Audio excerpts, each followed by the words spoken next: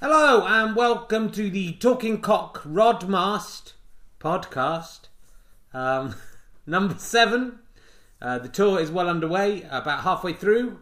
Had lots of fun on the last leg, especially in Scotland, Edinburgh and Glasgow, both very different kind of gigs, but quite 300 or so, 350 at Glasgow and about 100 in Edinburgh, but the Edinburgh Stand versus the Glasgow Citizens Theatre, very different sizes, but very enthusiastic crowds. Durham and Salford. Salford was a big sellout, although it was snowing, so some people didn't turn up. Wolverhampton, as always, slight disappointment. My aim is to play the big room at Wolverhampton, but I seem to be going down. My popularity in Wolverhampton gets less each year. But overall, I think we're about the same on this tour in terms of ticket numbers, but some are up, some are down. That's the way it goes. But there are still plenty more opportunities to see the show. I will get this out of the way now while I've got it in front of me. This week I am going to, on the 3rd of April, Wednesday, I'll be in Stafford. That gig has sold out, but check with the venue for returns. The 4th of April, I'm in Cardiff at the Glee Club. That usually sells out well in advance. It's selling okay, but isn't sold out. So, excuse me. So if you know any of the seaweed eaters in Cardiff, or you are one of them, stop stuffing your face with seaweed for 5 seconds. Come and see me talking about cocks at a fantastic venue. Hopefully we'll sell it out. There'll be a late rush, but usually it sells out. I usually do well there. So again, it would be annoying if Cardiff went the way of Wolverhampton. Dublin on the Saturday the 6th of April. Again, that might be sold out. It's very close to selling out. It's quite a small venue. And then just in case I don't do one of these next week, because I'm going away for a first anniversary trip with my wife, who will have been married for a year, on the 7th of April. So we're going away on the 8th to the 11th to Venice. It'd be nice, wouldn't it? Yeah. So on the 12th and 13th of April, I'm at the London Bloomsbury, which again has suddenly had a late spurge of ticket sales, so it's nearly sold out, both of those. I'm recording the DVD on the 13th of April at the Bloomsbury, so you will be able to see the show even if you can't come along to the tour. Go to richherring.com/talkingcock2tour.php and you can see all the remaining 30 odd dates to go. It feels like we're nearly through it, but there is a long way to go. But this week on the podcast, the Rodmast podcast, I thought we'd just have a mufti day where there's no massive theme. Just go through a bit of the correspondence I've had from you at home. Thank you for emailing in. You can email me at herring1967@gmail.com if you've got any penis stories or questions.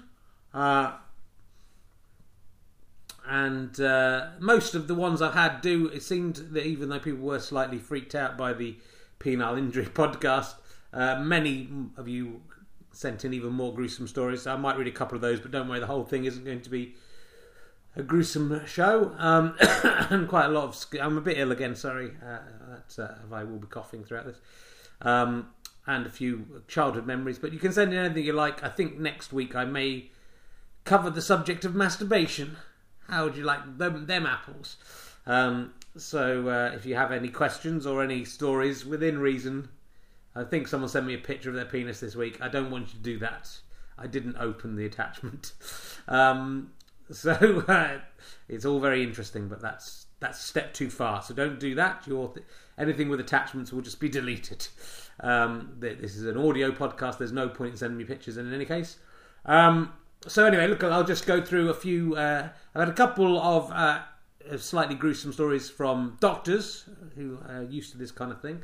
But some of them do have the first one at least does have a sort of serious message behind it. So I think I will read that out. I think I can probably get away with reading the name. David Patterson is the doctor who was first to contact me. He says, "Hi Richard, you asked for a gruesome story about penises. I don't think I did. I really don't think I did. But maybe I did some time ago. I think I did ask for a penile injury story, so maybe. But I don't know if I ever got to that stage where I said, can I have a gruesome story?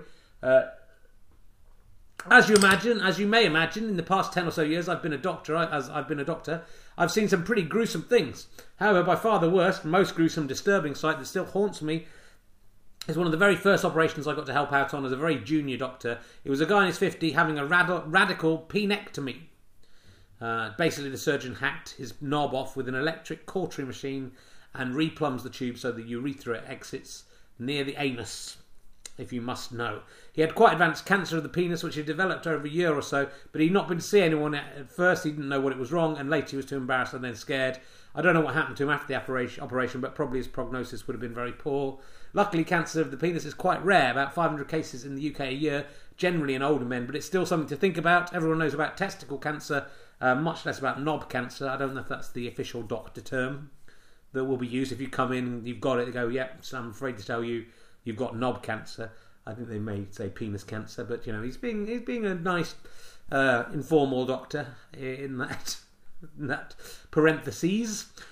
Things to watch out for and see your doctor about are any new lump or sore, which I'd say was probably a good idea anywhere on your body, certainly on your penis. Any new area of redness, any thickening of the skin, especially around the foreskin, or a rash that doesn't go away. As with most cancers, treatment is generally successful if you can catch it early. Hope that helps! Exclamation mark. So sort of cheery and email there about penis cancer, knob cancer to give it its true name. Do keep checking yourself out.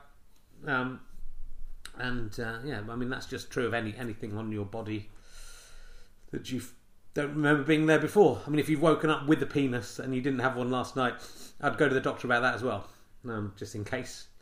I don't think they can just spontaneously grow, but sometimes frogs and stuff change sex, don't they? I don't know. I'm just wittering on.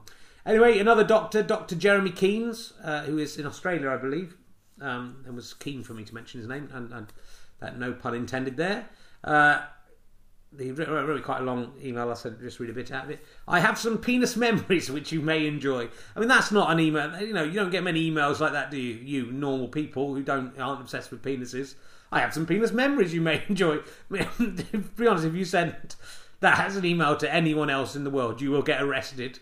But it's all right for Dr. Jeremy Keynes to email me and go, I have some penis memories you may enjoy. I remember wanking off. No, he didn't say that. I am an anatomist. No, still haven't got. I am an anatomist. That's quite a hard thing to say. I am an anatomist, an Antipodean anatomist. I'm just trying to think of a tongue twister around that. I'm an Antipodean anatomist. I might write one of those for next week. That's quite good. Sorry, I'm just wittering on. I'm overexcited. It's just been Easter. I've had too much chocolate. I am an anatomist. I'm an anatomist. Do you think I could do a whole podcast that's just me saying the words I am an anatomist over and over again in different ways? I think it might be. I think maybe that's my next year's Edinburgh show. So I've probably seen more cocks than many people. Yeah. Every one of our male cadavers comes with one. So this is kind of, again, slightly gruesome.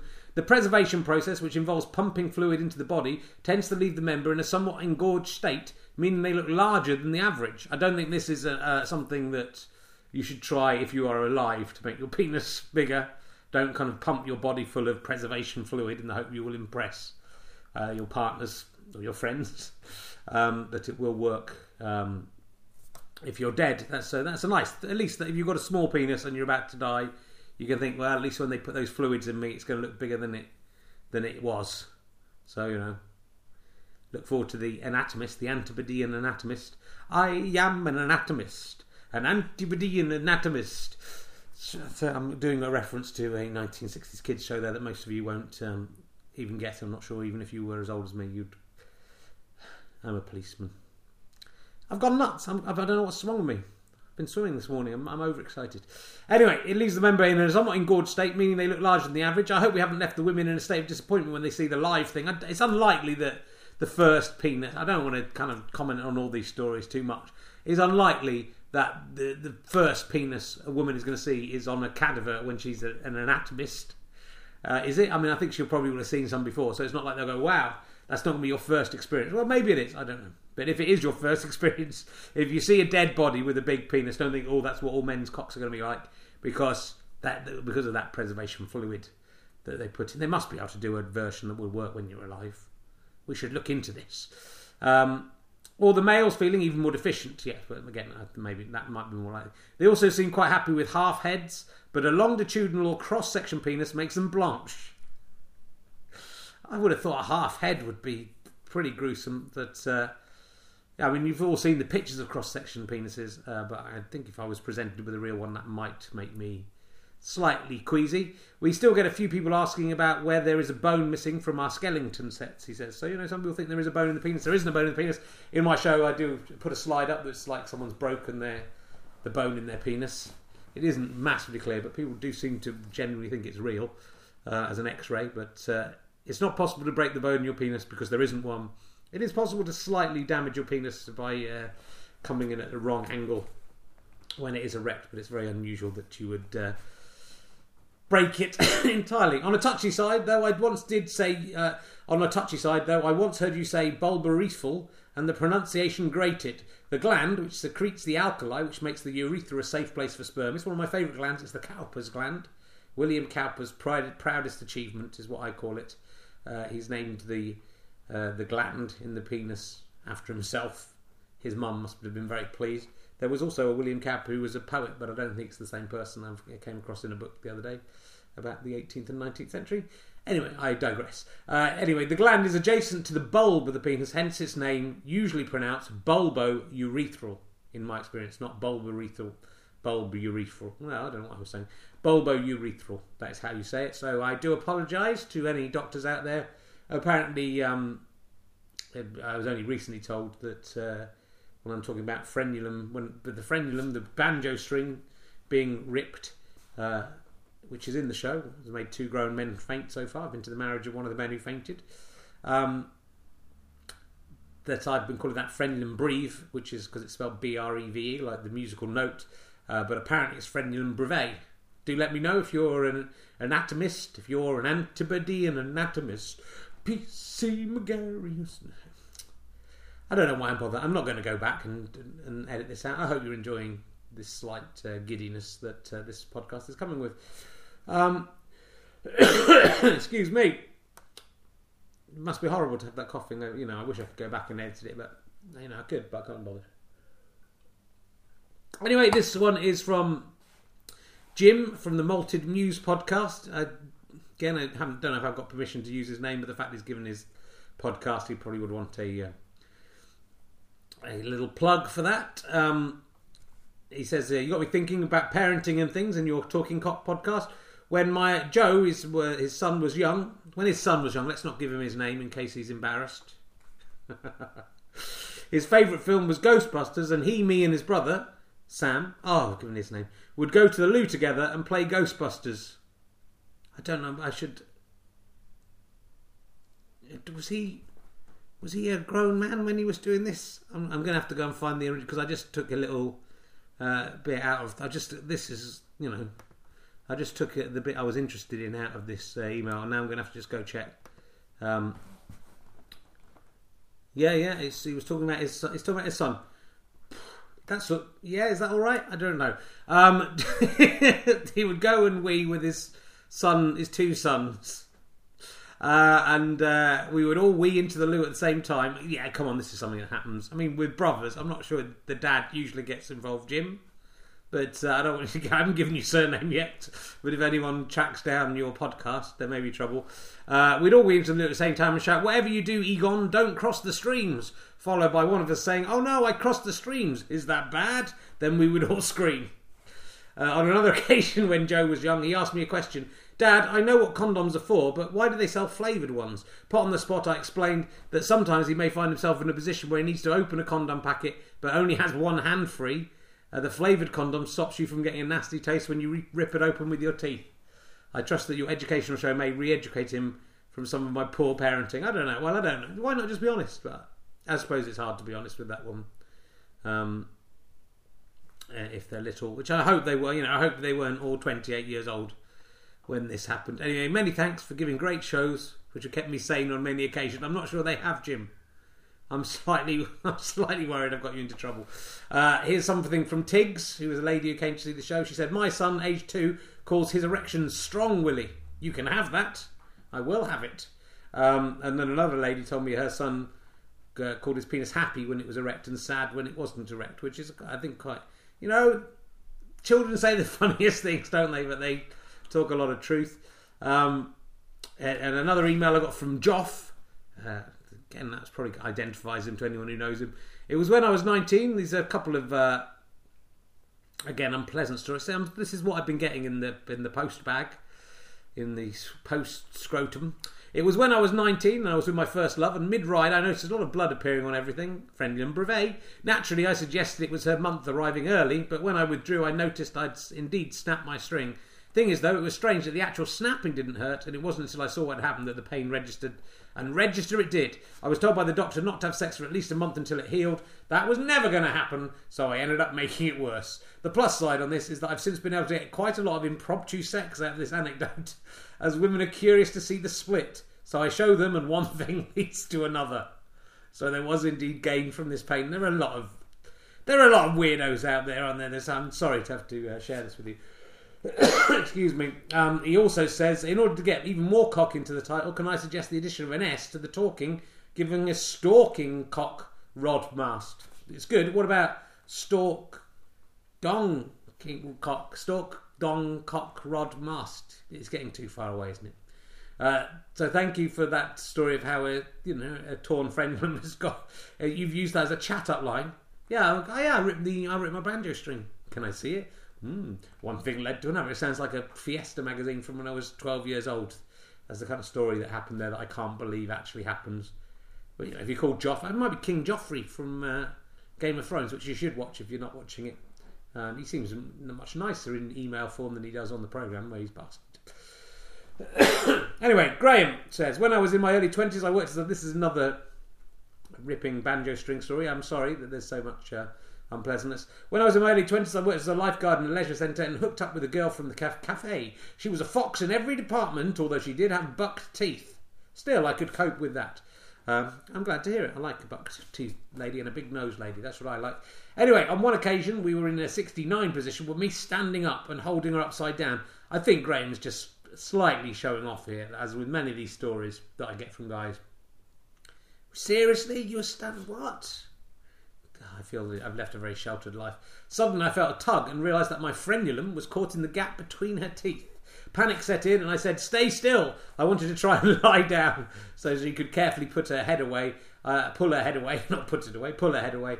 I can only imagine that the process of trying to sit onto the bed made my balls block her nose or something, because she suddenly yanked her head away sideways. Arg! I had the last laugh though as she ended up with male menstrual facial. That's not... I don't think you really did have the last laugh. Your penis had just been ripped open and you bled everywhere. It wasn't her fault. It's your fault for indulging in such perverse sex. His awful evening is his summing up of that. And it started so well, didn't it? The message of that is don't do anything that is... Don't do any sexual thing that is that perverted and wrong. Okay, so we'll move on. I've just got an email there, sorry, and I read it, and it was really boring. I thought it might be something for this, but of course it wasn't. Another email I got, which I won't name the people involved. Maybe I will. One of my friend's parents are very religious, and when he was about 14, he was having a wonderful wank watching some pornography. How do you know it was wonderful? Were you there as well? During this act, his mother walked into the room, stared at him aghast, pointed at him, and shouted Judas at the top of her voice. Religious people are fucking idiots, that's what this guy says. Feel free to use his name. His name is Andrew, although he might not be happy if you do use this. Thanks, from Colin. So if you know Colin, he's got a friend called Andrew who's got a religious mum, that was probably him. He was wanking off. And this is from Jamie. I just want to say that when I was 16, living on my own, getting ready to go out, I thought I'd better iron my clothes after a bath. I might have read this one before, apologies if I have. Was happy doing my shirt when I felt a searing pain. I'd ironed right across my foreskin. Needless to say, I didn't touch it for a long time, and when the blisters came, it looked like a balloon. A foreskin balloon, if you will. Cheers, Jamie. So I might have read that one before, but, I think it bears listening to twice.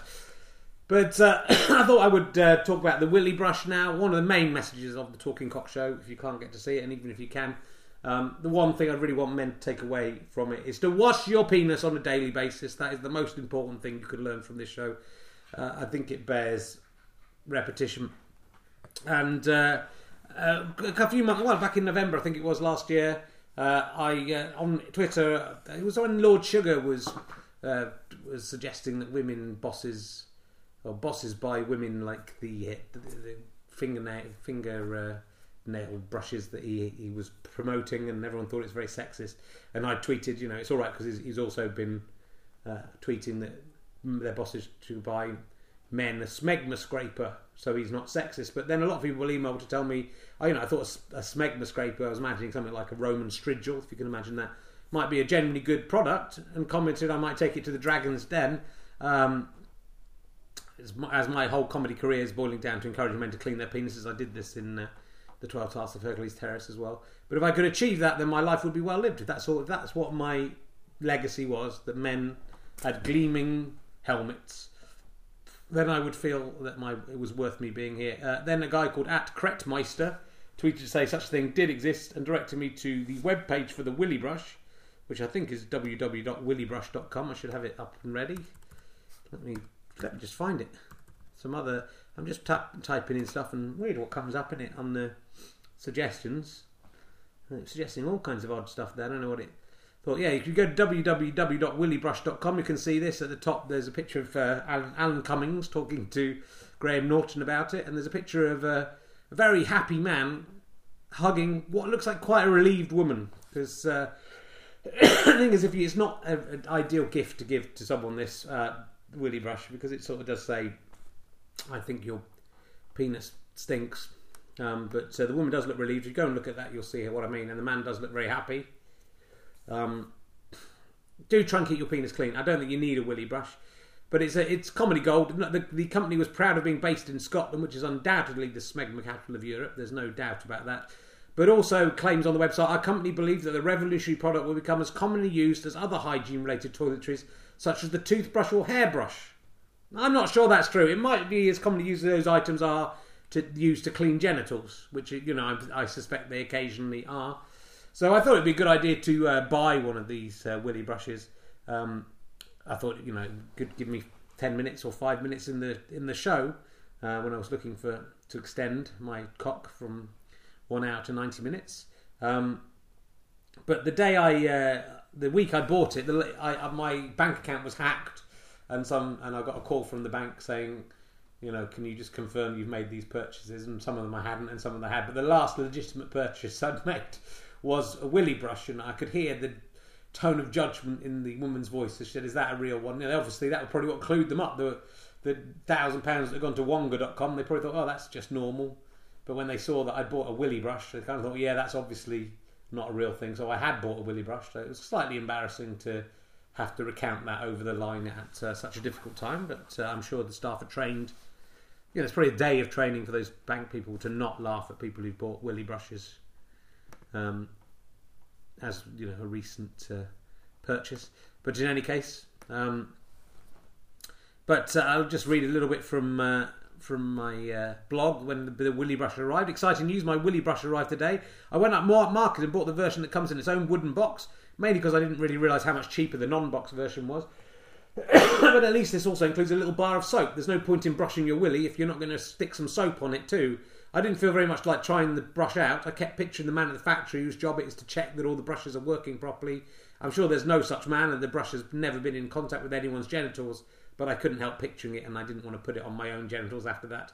My wife and her friend saw the box on the table and assumed, as any right-minded person would, that it was a shaving brush. It does look similar. My granddad used to have one of those, said the friend. I don't think he did, I replied. Or maybe our granddads were all pretending their little bathroom brushes were for shaving, when in fact they were for cock cleanliness. Or at least one of our granddads must have wondered what the brush would feel like against this more sensitive areas. I'm sure that must have happened. Or maybe one of them had been shaving his balls and discovered the second function accidentally. Did our grandfathers ever shave their balls? Seems unlikely. Perhaps this is how the Willy Brush was invented. The brush comes with a leaflet describing the brush, explaining what smegma actually is, which I can read you. Smegma is the result of desquamated epithelial debris collecting in the subprepucial space. Apologies to Dr. Keynes if any of these pronunciations are wrong. I am an anatomist, an Antipodean anatomist. It contains a variety of fatty acids which produce a whitish and oily substance. Unfortunately, smegma can be an excellent nutritional source for bacteria. Well, it's unfortunate for us, but it's good for the bacteria, isn't it? Think of them. And inflammations and infections in this area are common, especially if the area is not washed thoroughly and frequently.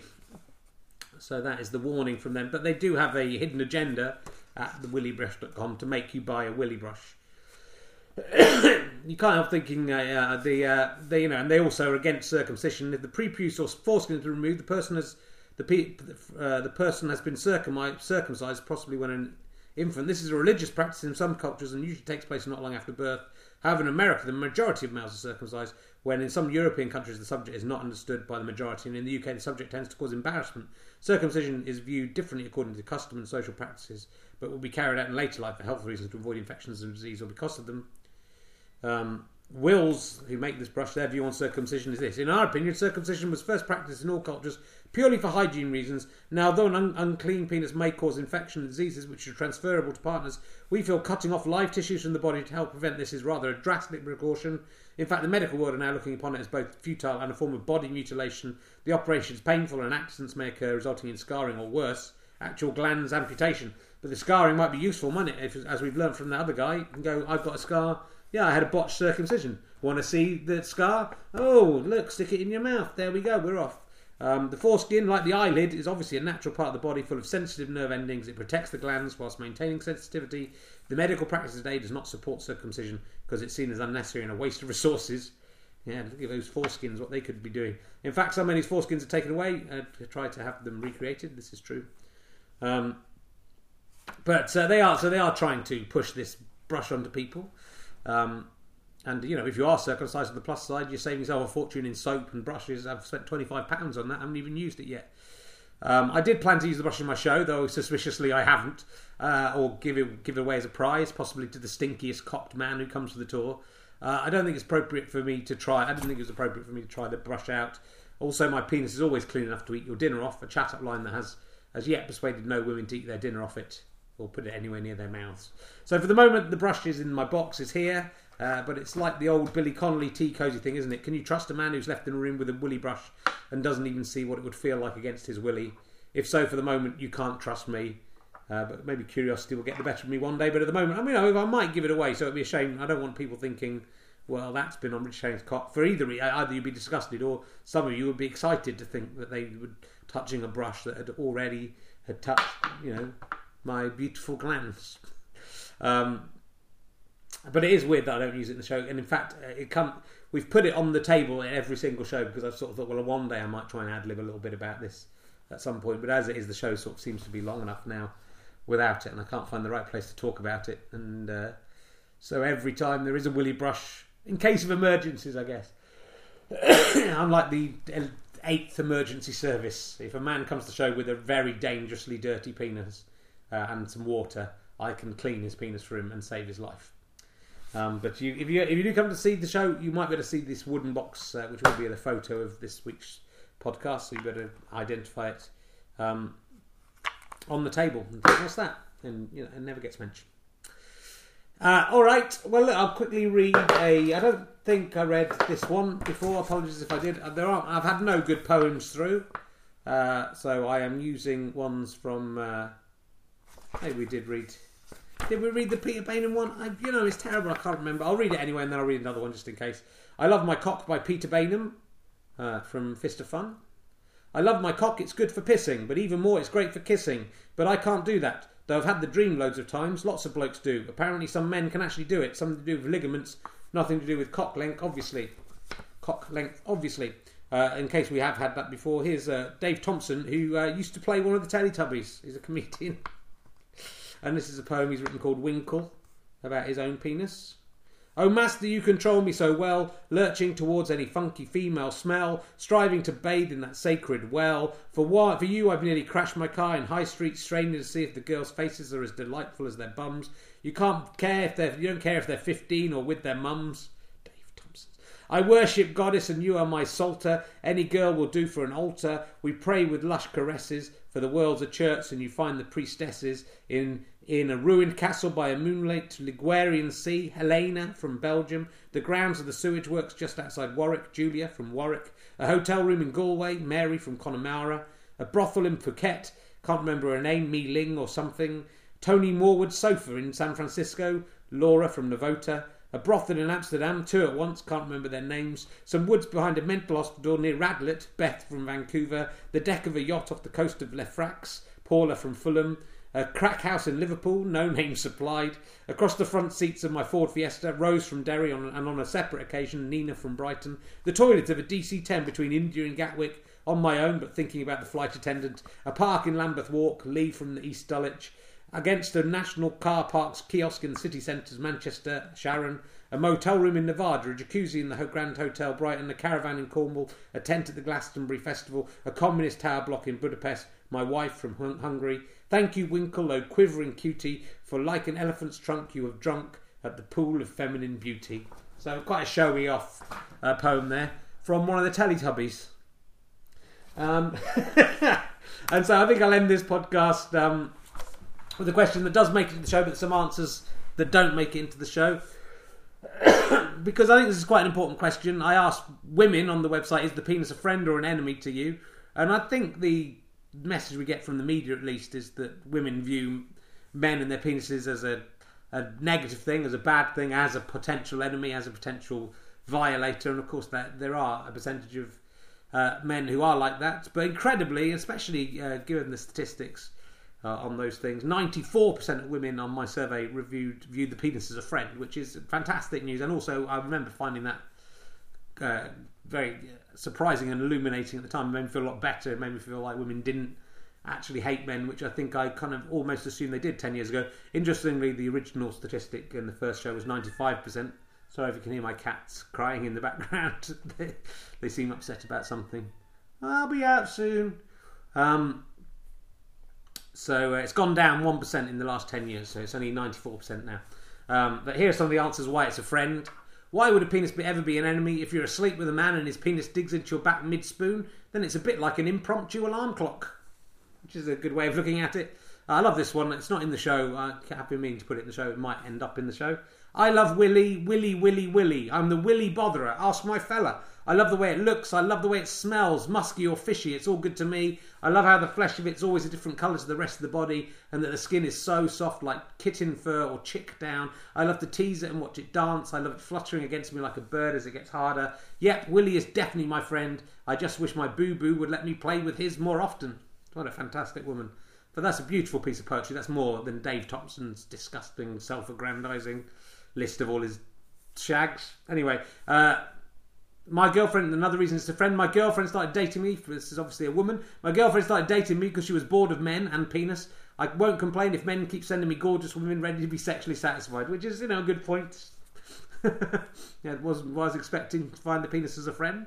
The last bloke I dated was a cute but miserable old git. His penis was, however, always happy to see me. It was by far his best feature, and we were friends. I missed that dick. Definitely, and the woman says, definitely a friend. My ex had a beautiful, smooth cock that would sing to me. I mean, I'm guessing that's a sort of poetic bit of license there, but if not, that would be incredible if he can do that. That would be awesome. And then finally someone says, I wouldn't shake hands with an enemy, which is a good point, or particularly put them in your mouth or in your anus or vagina, I would imagine as well. So it's good to see the penis as a friend. It's keep it clean. You don't necessarily need to buy a willy brush to keep it clean. Just your hand, a flannel, some soap and water. Just make sure you get in there if you have a foreskin, if you're lucky enough to have one, or unlucky enough to have one, and once a day, at least, twice if it's hot, which it isn't at the moment. I will be back, maybe not next week, but the week after, with a further podcast, possibly about masturbation. So if you have any questions or stories that sort of, that are amusing about that, then do get in touch at herring1967@gmail.com. I'll just run through the upcoming gigs again one more time for you. It would be lovely to see these gigs. Obviously, if you keep coming to the shows, I can keep giving out free podcasts. If you have any friends in these areas, please do let them know. I'm in Stafford, that is sold out. Check with the venue for returns on the 3rd of April. Cardiff on the 4th of April. Lots of tickets left for that. I'd love to get more in. 6th of April, Dublin at the Sugar Club. 12th and 13th at the Bloomsbury in London. Very nearly sold out. And then the rest of April, we go to Cheltenham on the 14th. Nantwich on the 15th, which is not selling that well. Sutton Coldfield on the 16th, which is sold out. 18th, Didcot. 21st, Coventry. The Warwick Arts Centre usually does very well, so book ahead for that. Colchester on the 24th, which is nearly sold out. then 25th Folkestone, 26th Southend, 27th to 28th in Norwich. Some of those are selling all right and some of them aren't. There are more in May, one in June. Go to richshane.com for all of this thing. Remember, you can fill in the questionnaire as well, which is another way of getting your answers on the podcast or the show. Just go to richshane.com and look on the left, and the links to the male and female questionnaire are there. Thank you very much for listening. I hope that was all right for you. Sorry about the coughing and being a bit ill. Bye.